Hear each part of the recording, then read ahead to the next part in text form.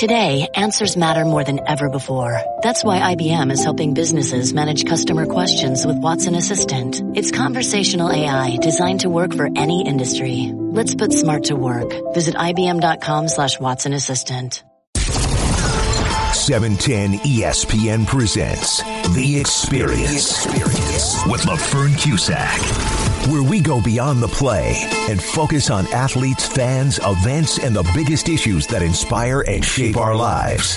Here's the host of The Experience, LaFern Cusack. LaFern Cusack.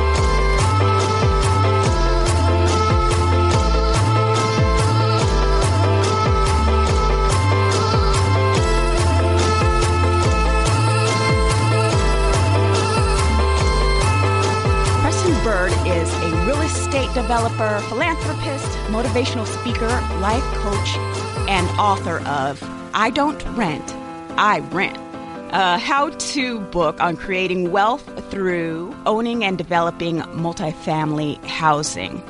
Mr. Byrd shares his unique business style and approach to life in his lectures and workshops, his core belief of socially conscious entrepreneurship has stayed with him throughout his 20-plus years in real estate development. The unique perspective has given him the opportunity to create flourishing new businesses from the ground up.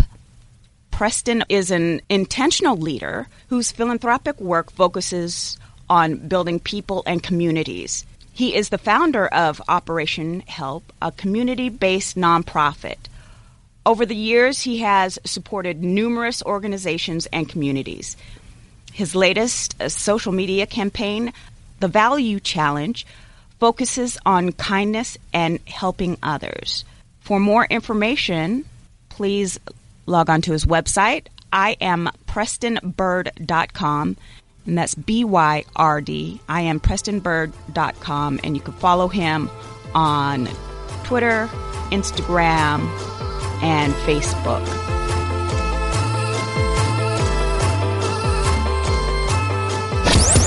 The Experience on 710 ESPN continues. Back to LaFern Cusack.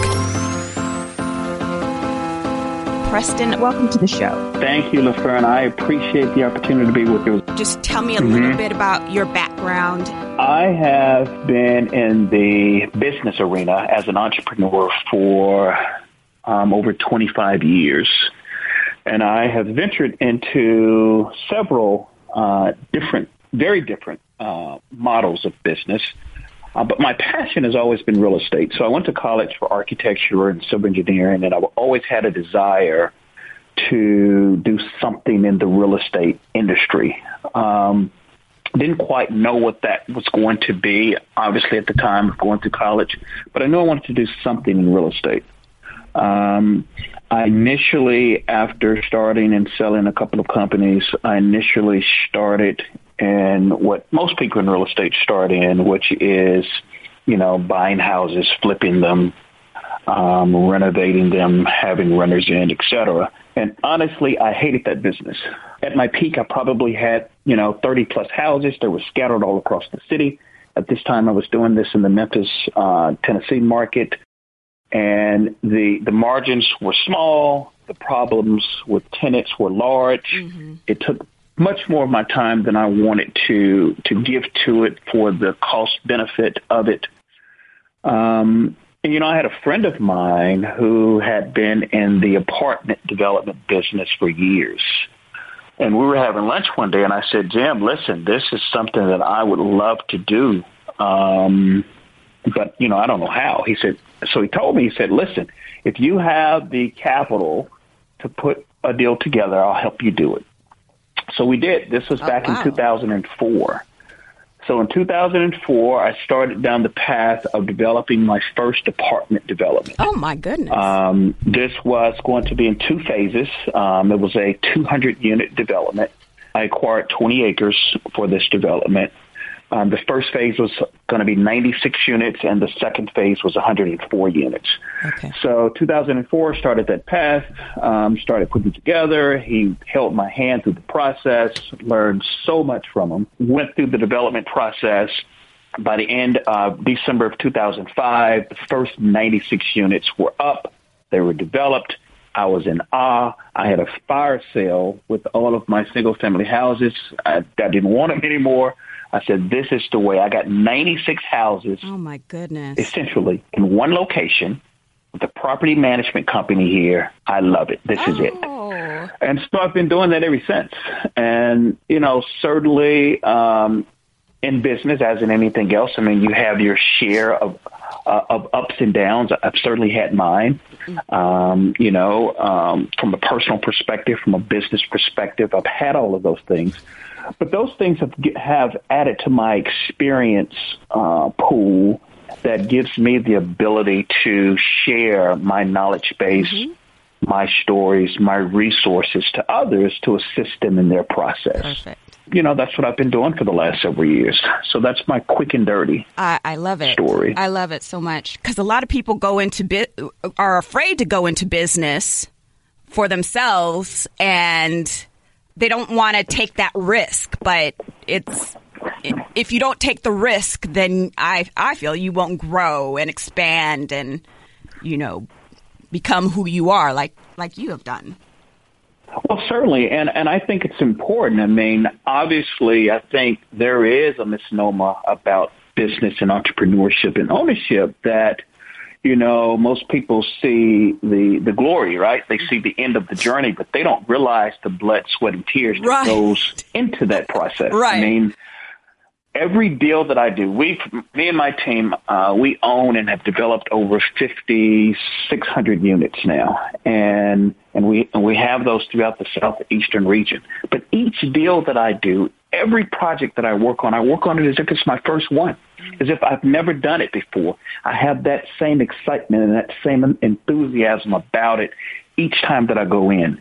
I'm up every morning at 4 a.m. in the morning. I'm doing the work. I'm going through the process. I do my meditation time, and all of those things are the value add that allow the outsiders to see the end result, but they don't realize. They only see me with my cape on, right? Right. They don't realize the grind that I go to get that damn cape on. I know, right?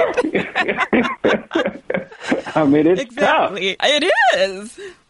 It's tough. I've been married for 23 years, and my wife has always referred to my work as my mistress. This is my other woman.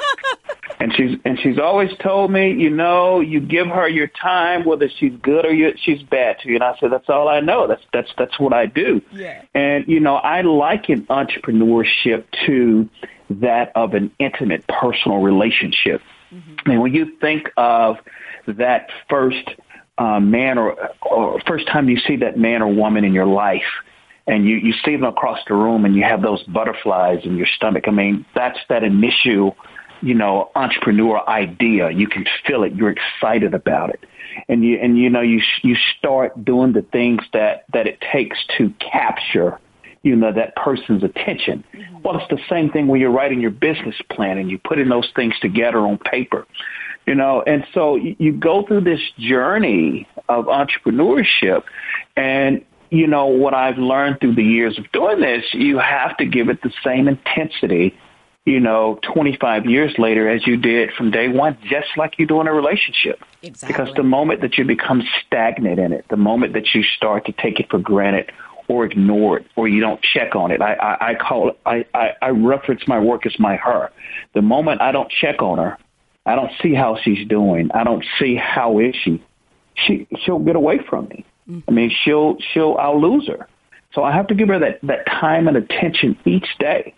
And, so it's like I said, every day that I go at this as if it's my first day in it. And I have that same passion and zeal about it. I love I don't see my work as work. It's a part of my DNA, right? Mm-hmm. It's a part of who I am. Right. That's beautiful. What I love about what you do is that just like an athlete, you have to dedicate yourself. You have to have a mission and make sure that every day you are attending to that goal.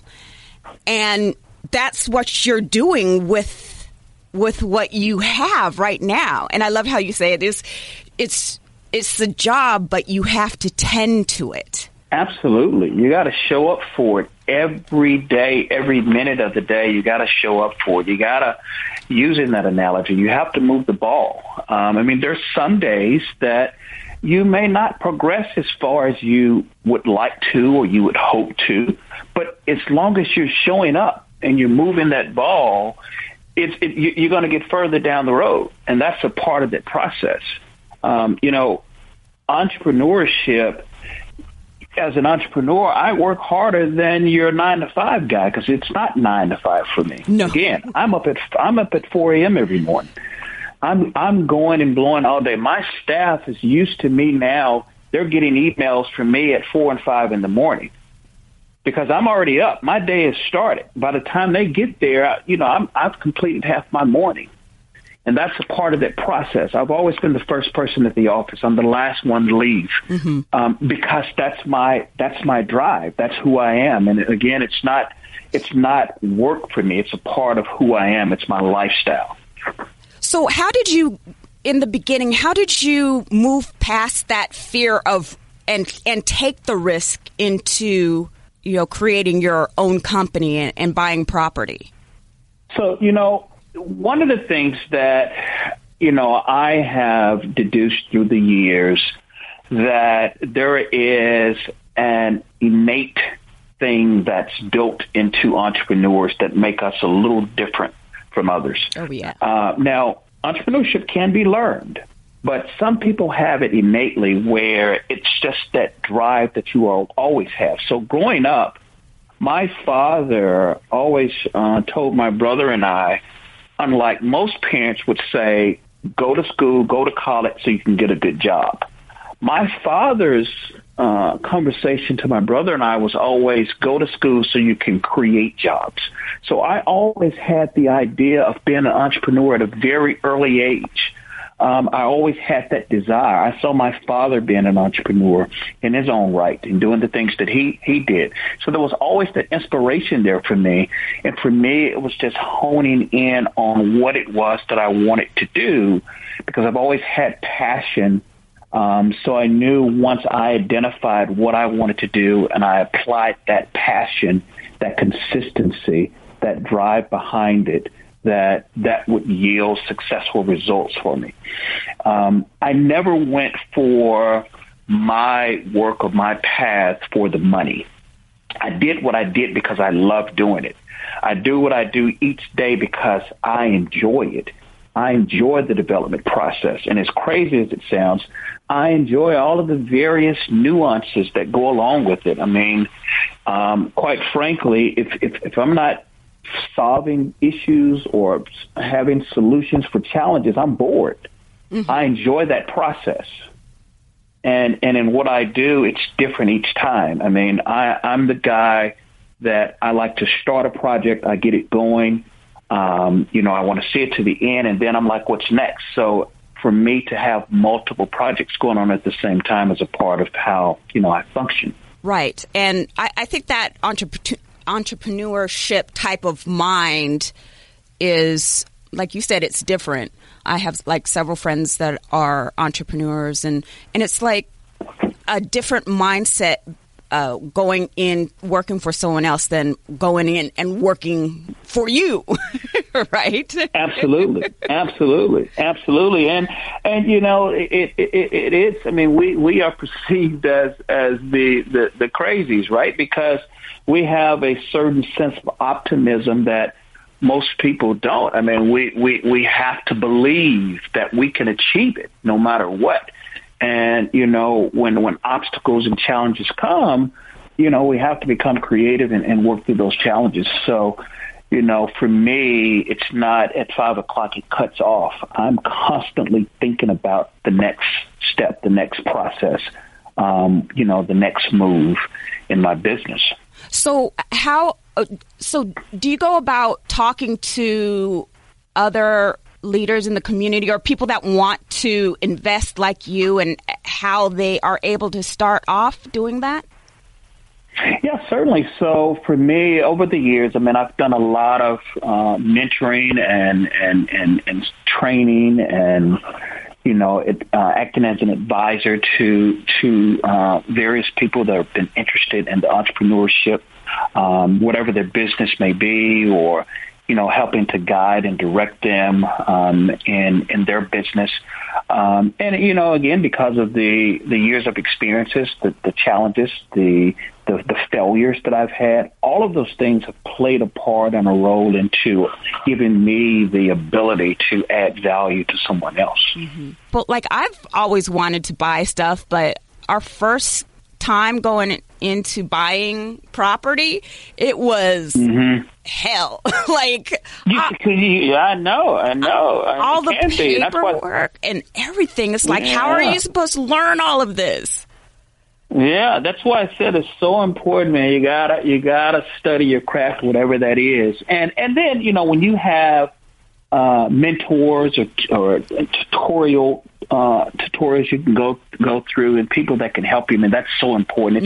It's very challenging to try to take something like this on solo. Yeah. As I told you, my first experience, I was with a guy who had been developing at that time for 10 to 15 years. So there's no way I could have done it without his guidance. For years, I still used him as an advisor. For years, I used him as an advisor. So, I would call him, Jim, all right, this is what I'm dealing with. Right. How do I do this, or how do I do that? You got to have that because, like I said, you're dealing with real money with this stuff. Right. So yeah, you can have some pretty tough, and I have had some tough, particularly back when, 07, 08, when we all took a hit. Right. It was tough. Yeah. It was tough. Yeah. How are you managing with, rent and COVID-19? And I'm sure a lot of your tenants are out of work. Yeah. So we at our peak had about 32% of our tenants that were experiencing financial challenges. Mm-hmm. So, we talk about those insurance situations. So as a company, the way that we structure our projects is each development is its own separate limited partnership. So it has its own stuff, its own insurance, it has its own everything. Mm-hmm. And, that's important to do because if something goes bad on one, you don't want it to infect the entire portfolio. So, we have loss of business income insurance. I was talking earlier about those insurances that, we've been able to tap into to offset some of the losses from revenue that we've taken because of COVID. But at the same time, it gives us an opportunity for our tenants to show them some care and concern and to work with them and understand and be sensitive to what they're going through and what they're dealing with. So it's a balancing act. There's certainly a business side to what we do. We have debt on these properties. They're mortgages that we're paying. Mm-hmm. But at the same time, there is a human side to this that we have to be sensitive to and understand that, these families are going through things that of no fault of their own. So, we have to, be thoughtful when we deal with them. So it's a part of the business. Yeah. Wow. And that's one thing that you talk about is the value challenge. And yes. You have it on your Instagram, Preston Byrd, BYRD, that what you can do, some of the things that you can do to add to the value challenge. Can you talk about that? Yeah, absolutely. So, obviously there have been a lot that's been going on from a national perspective with race and racism and, all of these senseless killings of African American men, and so that's a very important topic. Obviously I'm an African American man. I've certainly had my share of injustices in this so-called justice system. I have a son who's 13, so there are concerns that I have about my son and how he moves around in society. And so, that is something that as a country we've been dealing with. And, one of the things that I wanted to do was to take that energy and say, listen, we're having this conversation and it's great and we need to have it. We need to continue to have this conversation. But how can we take this conversation and take this energy and apply it to something that's substantive, that has value to someone else? We can sit on the sofa and we can sit around the table and talk about this all day. But let's talk about how me as a person, as an individual, how I can add value to your life. So, one day I was actually just thinking, and I actually reached out to 3 people, and I said, listen, how can I add value to your life today? Not tomorrow, not next week. I want to do it today. And that was the value challenge for me, because I wanted to take that energy and harness that energy and apply it towards something that was positive, that was productive, and that truly had the potential to have an impact on the lives of others. And one of the things that you talk about is how you make social media a positive space. And going through, all the media stuff that is online and all of, the people retweeting and retweeting negative stuff and saying, I can't believe this person said that. And I'm looking at it and I'm like, I would never have seen that if you didn't just retweet it, right? Right, exactly. So exactly. What can you do to make your stream a positive place? Well, and that's what we're doing. I mean, we have to, first of all, be cognitive of the fact, as you just noted, when we are repeating or retweeting, things and that we're putting out there, we're putting them out there, and there's an energy that comes behind that.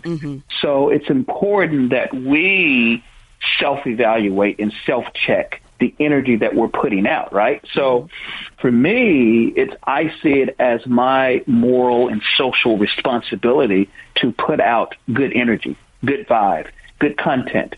And, it's one person at a time. So if I could reach out and if I could touch one person or 3 people and the cycle can continue, they can touch one person or 3 people, that's how you start to spread that value. Yes, exactly.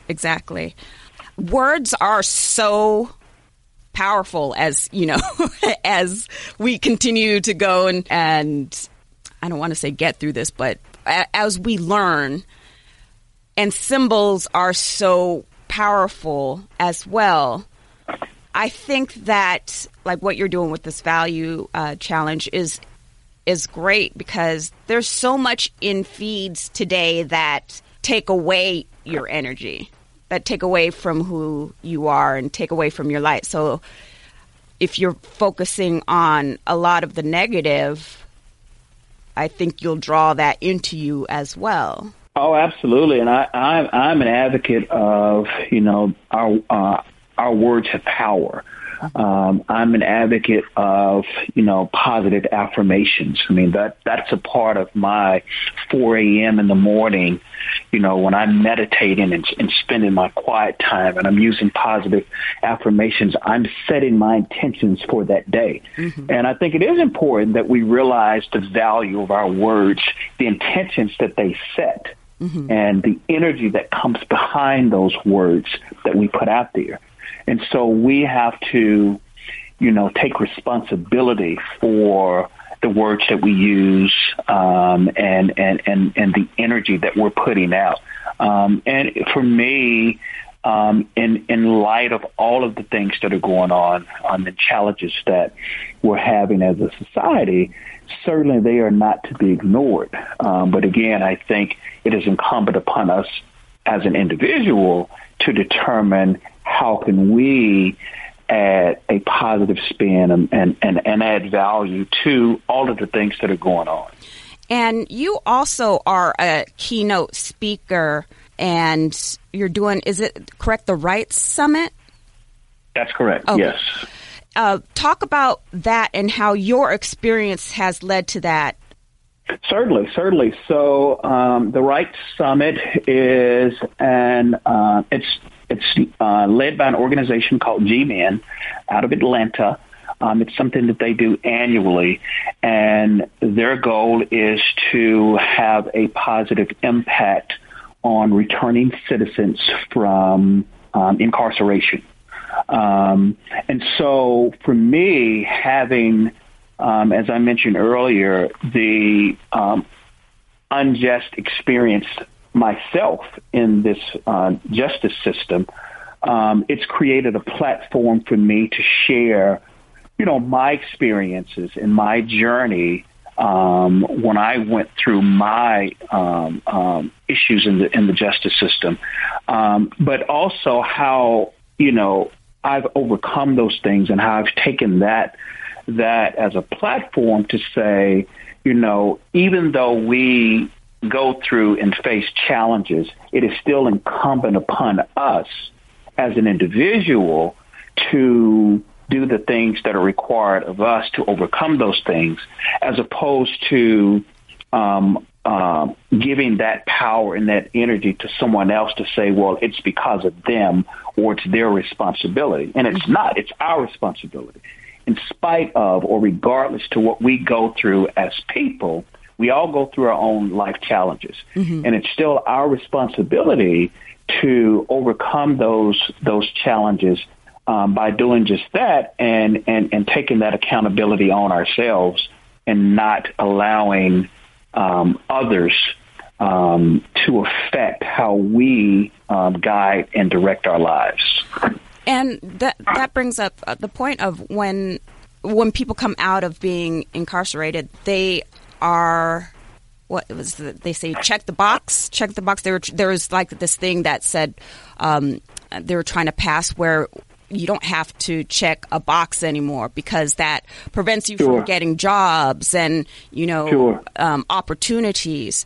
But if you take, like what you're saying, take the power back into your hands, you're saying through all of the challenges you face coming out of incarceration, through entrepreneurship, you can succeed. Absolutely. And in fact, I look at that as an opportunity for an individual to press the restart button. This is the perfect time to recreate yourself and to become whatever it is you choose to be.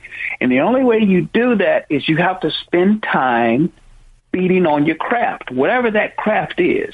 You spend time beating on your craft and you learn everything you need to learn about your craft and your industry, because one thing that no one can take from you is your knowledge and your skills.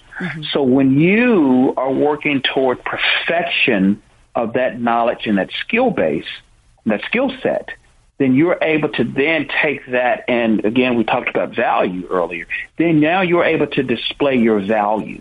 You're able to determine your value and your worth from a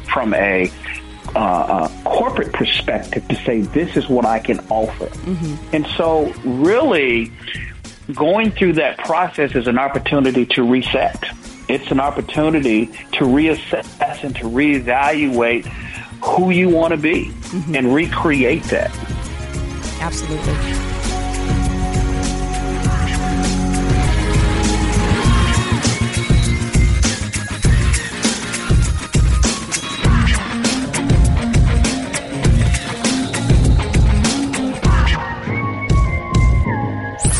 Your sports station is 710 ESPN.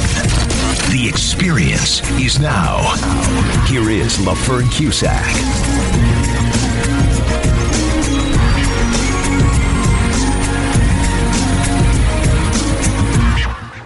Preston Byrd is a real estate developer, philanthropist, motivational speaker, life coach, and author of I Don't Rent, I Rent, a how-to book on creating wealth through owning and developing multifamily housing. So, Preston, you said your son is 13, is that correct? Yes, he's 13. So, how do you talk to your son or how do you share your knowledge with your son so he is self-sustainable? I guess I guess that's the question I'm trying to ask. You know what I mean? Yeah.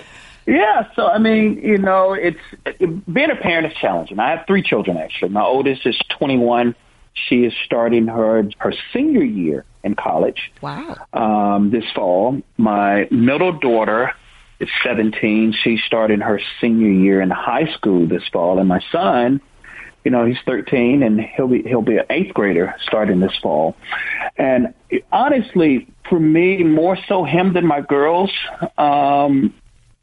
I have to, as mom and I, we have to make him aware that, yes, you are a black man in America. And there are some times where you will be judged unfairly because of that. Mm-hmm. But we have to just let him know, to continue to maintain your integrity, to continue to be who and what you are, and don't allow others to sway you from being anything other than that.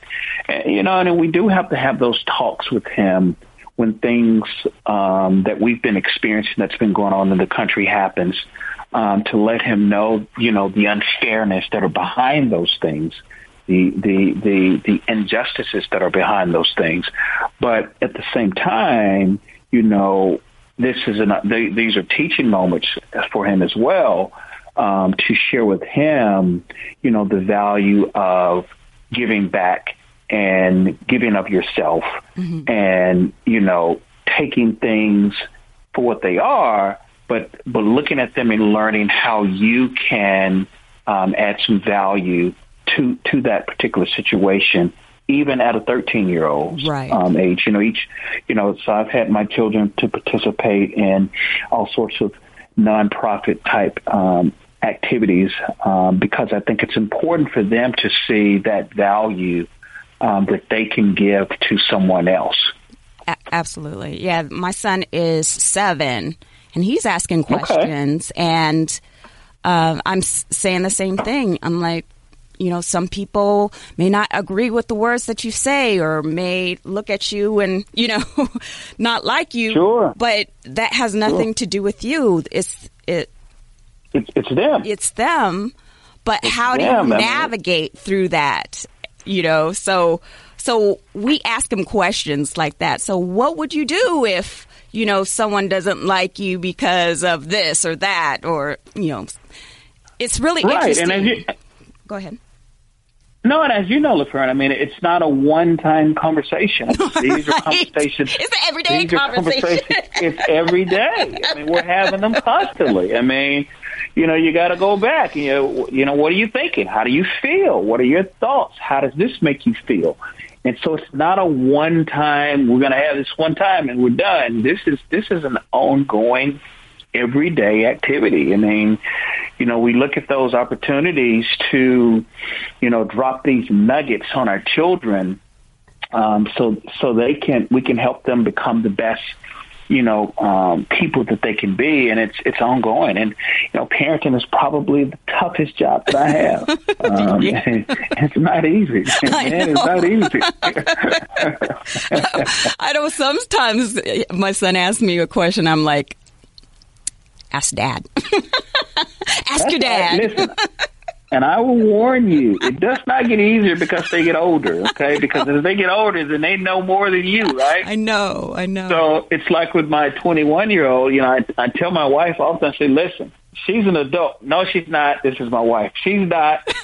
I said, well, she is of adult age. So we have to allow her to make her choices. Yes. And decide. And my wife always said, yeah, we'll do that. But then she's going to be looking for you, is what she says, to rescue her. I said, well, that's a part of parenting. That's just that's what we signed up for, right? Mm-hmm. So when they need rescuing as a parent, we try to step in, but then sometimes those life lessons are important for them. So it doesn't get easier, LaFern, as they get older. It's different. Yes. It gets different. That's it.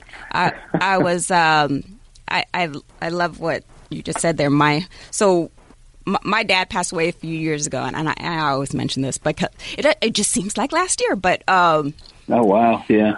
But I would call him like for advice for work, advice for this. So I would call him on my way to work, and then I would call him at lunchtime, and then I would call him on my way home. And I didn't realize it was just an automatic thing, you know, we just talk or whatever, but I didn't realize that I leaned on him for so much guidance, you know, in the corporate world and dealing with people and dealing with certain situations that, you know, were out of my purview at the time. And so for you to be there for your daughters, it's just, it's needed. Certainly. And even for me, I mean, I am blessed to still have both my parents. They'll both be 75 this year. Oh. And I literally speak, like you just noted, speak to my dad every day, 3-4 times a day. I mean, it's about something. We have conversations every day, and you know, so it's like I pull on him, and then my kids pull on me. It's like, you know, we're just passing it along, you know. But yeah, I mean that as parents, that's just a part of that process. It just gets different. It doesn't go away. Yeah. So, what university did you go to? I went to Middle Tennessee State University in Murfreesboro, Tennessee. And as I said, I was there. I studied architecture and civil engineering. So I always had this desire or passion for real estate. So how did being a Kappa add to your leadership abilities? It's interesting. So yeah, I pledged Kappa Alpha Psi fraternity at Middle Tennessee State back in 1993, a long time ago. Oh my! Yeah, a long time ago. And it was a really good experience for me. My brother, he's passed now, but he was 3 years older than me. And he pledged Kappa at Vanderbilt University. And in fact, he was on their charter line. So the first line that they had at Vandy, he was on that line. So for me, you know, watching my brother, I always admired my brother and had a lot of admiration for him. And I always knew at some point, you know, that was going to be my journey as well. So I did. I pledged Kappa. It was a great experience. I had some leadership role inside of the fraternity on campus. And, you know, it's interesting because, you know, for me, I didn't realize how much value, you know, Black Greek organizations can add to your life in terms of structure. Even when we looked at when we did our meetings, I mean, you know, we ran our meetings based on Robert Rules of Order, right? So these are things that are happening in boardrooms. So I'm in college in these meetings, and we're running them based on this Robert Rules of Order, which I didn't understand then. I was learning it. And now, you know, being a businessman, I see the value of even back then that those meetings had to the things that I do now, you know, in my meetings. So it just added a tremendous amount of value to my life. Yeah, absolutely. My dad was a Kappa as well. So. Oh, good man. Good man. Yo, Noob. Oh my gosh. Yeah, that was there was this one post on Twitter. This guy was telling the military to get in line. And I think it was Franklin Leonard. He has the blacklist. He says, this guy must be a noob. That's right. The noob. The latest, the greatest, the noob. But I'm sure you've heard all sorts of stories, Noop stories. Yes, yeah, but from your dad. Yeah. Yes, absolutely.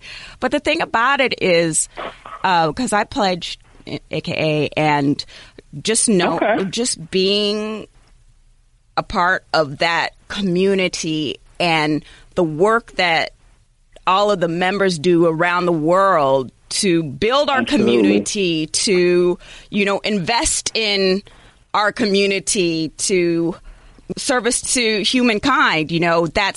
It means something, and absolutely. And my wife is an AKA as well. She pledged 93 as I did. Her line crossed in October. In fact, on Halloween night, she crossed October of 93. And then my line crossed in November of 93. We met shortly after that. So we dated through college and then got married. So yes. So we both have that Greek experience. Yeah. But I think about how much leadership skills that were taught going through that experience and learning and creating workshops and creating things that are of value, and I'm thankful for it, and absolutely. And I think that as a community, whatever you choose to do, at least have it to where you can take something out of it and add value, like you're saying. Absolutely. Value challenge. Absolutely. And then, that's a part of we talk about the Greek experience. I mean, obviously one of our cornerstones of the fraternity is achievement. So, and a part of that achievement is not only personal and self-achievement, but being able to have that altruistic spirit and to add value to the lives of others. So those are things, as you know, Ben, in the Greek organizations. I mean, those are things, community service and altruism, and things that we were taught and exposed to, even going through, our college experiences. Now, Preston, I want to ask you about, the future. So everybody is on edge. Like, we're opening back up now, even though COVID cases are still rising. And there's really no hand we have on that. Like, we don't have a hold of any. Anyway, that is a political thing, but as you can see, or as you can hear my voice, I'm kind of frustrated with that because I don't want to send my son back to school, if this isn't, I don't want him to go and get sick, right? So how do we go about embracing the future in this new world of COVID-19? What do you say when you do your presentations and your keynote speaking? How do you help the audience see how we can embrace the future for what we need to do in our lives? So, and as you noted, I mean, this is a very different time. I think very different from any other time that we've ever experienced as a generation. So there are a lot of unknowns that we just don't know, as we're going through this process. So this is one of those daily things that, with me and my family, we're monitoring, our movement, we're monitoring our exposure to places and people. We're not moving in fear, but we are being cautious and we're being, strategic about the things that we do. Just today, literally, my son was talking to me about wanting to go on tomorrow and play soccer with some of his friends. And so, we're asking him questions, who's coming, how many friends, and we're trying to assess these things because, as you noted, I mean, we don't want to send, our children or ourselves out there and they become sick. So it's just one of those things that, we are really playing it day by day. It's just step by step. We're not, from a business perspective, fortunately, most of what I do is phone and email. We have the benefit of video conferencing, so we're able to, my staff and I mean, we're all working remotely, so that gives us, some advantage points. But it is one of those things that we're just taking it day by day, really. Yeah. I think what's going to happen is that, when we go out in businesses, out to restaurants, it's going to be more about how transparent they are, the companies are, how clean they are, what they're doing, the steps that they're taking to, help their clients or have people come in and feel like they are okay. Like, sure. So, sure. And it's not only transparency in regards to taking action, but transparency in your thought process, transparency in what you say and what you do. And I see thousands of people being called out online now for whatever they did in the past. But I think now it's just a time for everything to come up, and so we can start new. Like on your Instagram, Preston, you have a place of true freedom. It will lead us to a place of true freedom, right? Your choices will. Yeah, and so it's requiring us to be much more thoughtful and cognitive of, the things that we do, the choices that we're making, the places that we go. And it's actually putting a greater level of requirement on, as you noted, companies and restaurants to be as equally, if not more thoughtful, because obviously their livelihoods and their business depends on their thoughtfulness, right? Mm-hmm. So if they are not demonstrating that sense of care and concern for their constituents, then, who's going to support them? So, when you go into places now, you do see that they are attempting to be more thoughtful and cognitive of, what we're currently dealing with today with COVID-19 and trying to, offer a sense of comfort to their patrons. And that's going to be important. And I don't think that's a bad thing. I think that's a good thing for us as we move forward.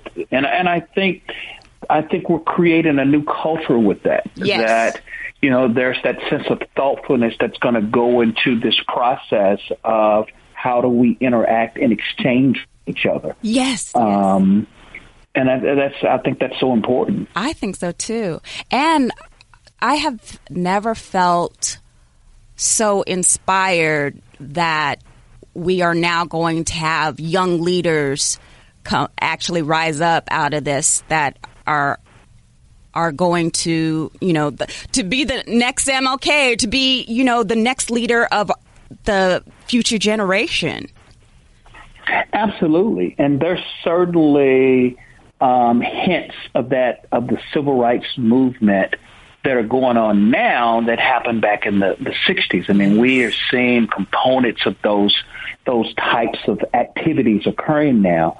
With protesting. All of those things are part of what has helped or added to moving this country forward, right? Mm-hmm. So absent allowing our voices to be heard, absent putting pressure on the government to take action that's positive and that's inclusive, absent of us taking a stand and saying no more, things won't change. So our society as a country has been built on the idea of letting your voice be heard, of protesting, of taking a stand, even when it's difficult, even when it's challenging.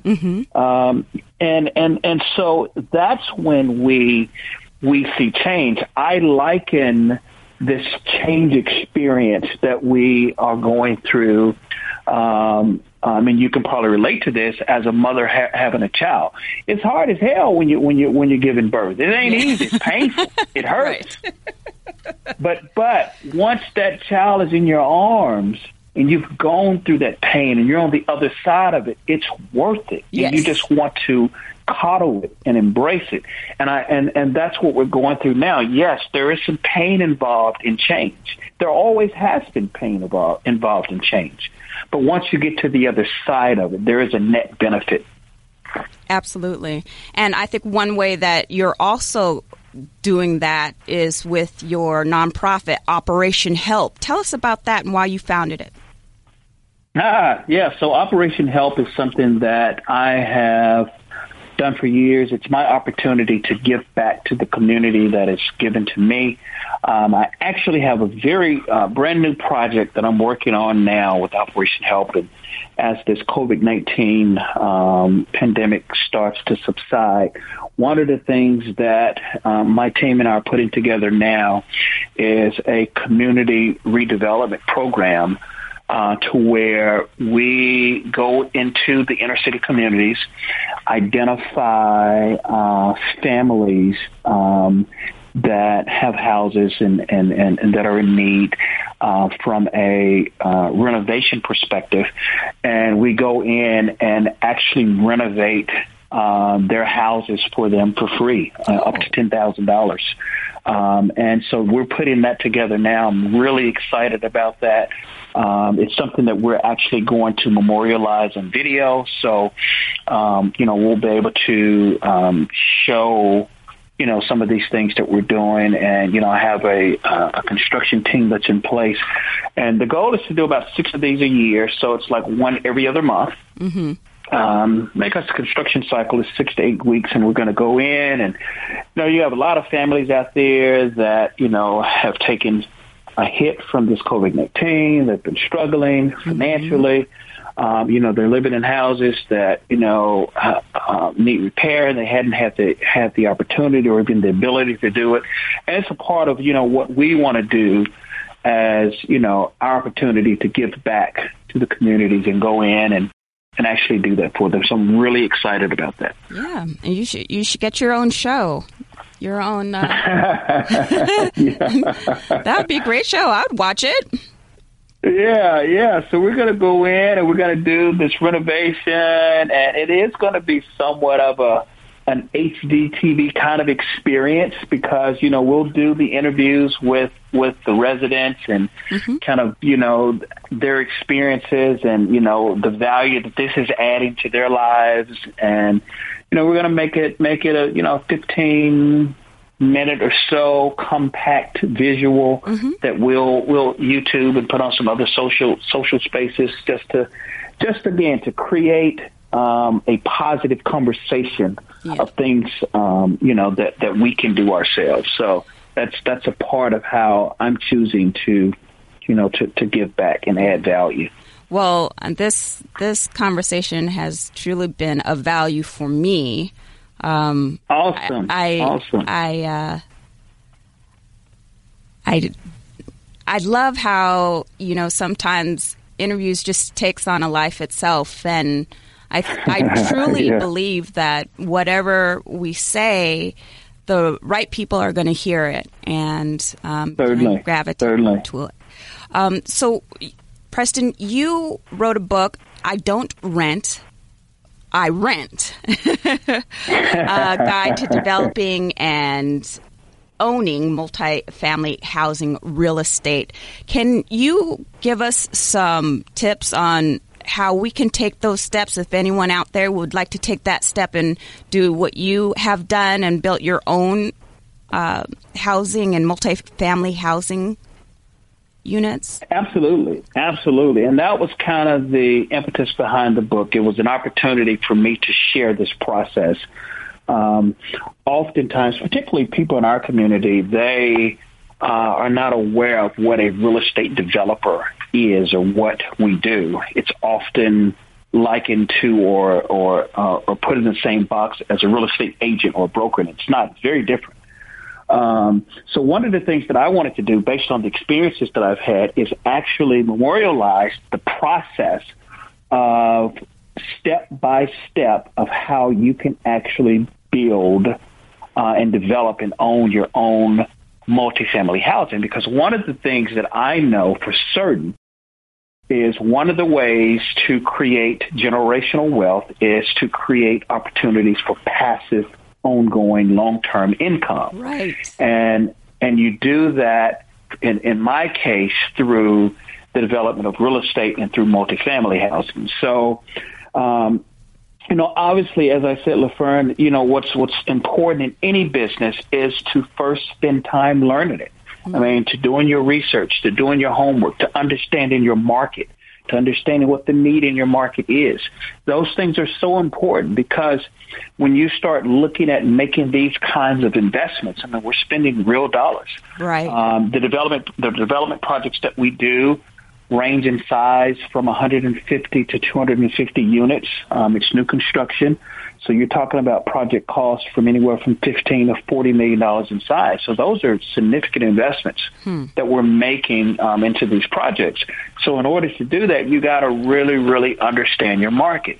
One of the things that I do is for individuals that are interested in understanding real estate and they have an interest in developing. A lot of times, folks that I've dealt with have been people that have been in the flipping houses, so they get a sense, or they understand the process of acquiring a property and putting money in it to renovate it and reselling it.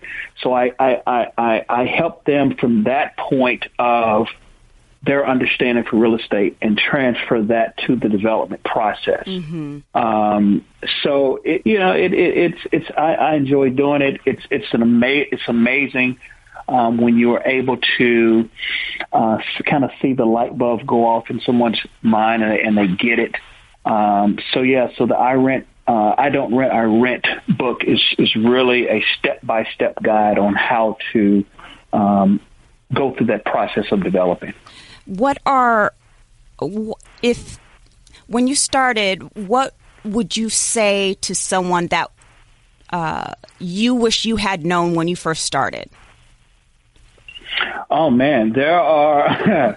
That's an excellent question. I mean, there are things that I did not learn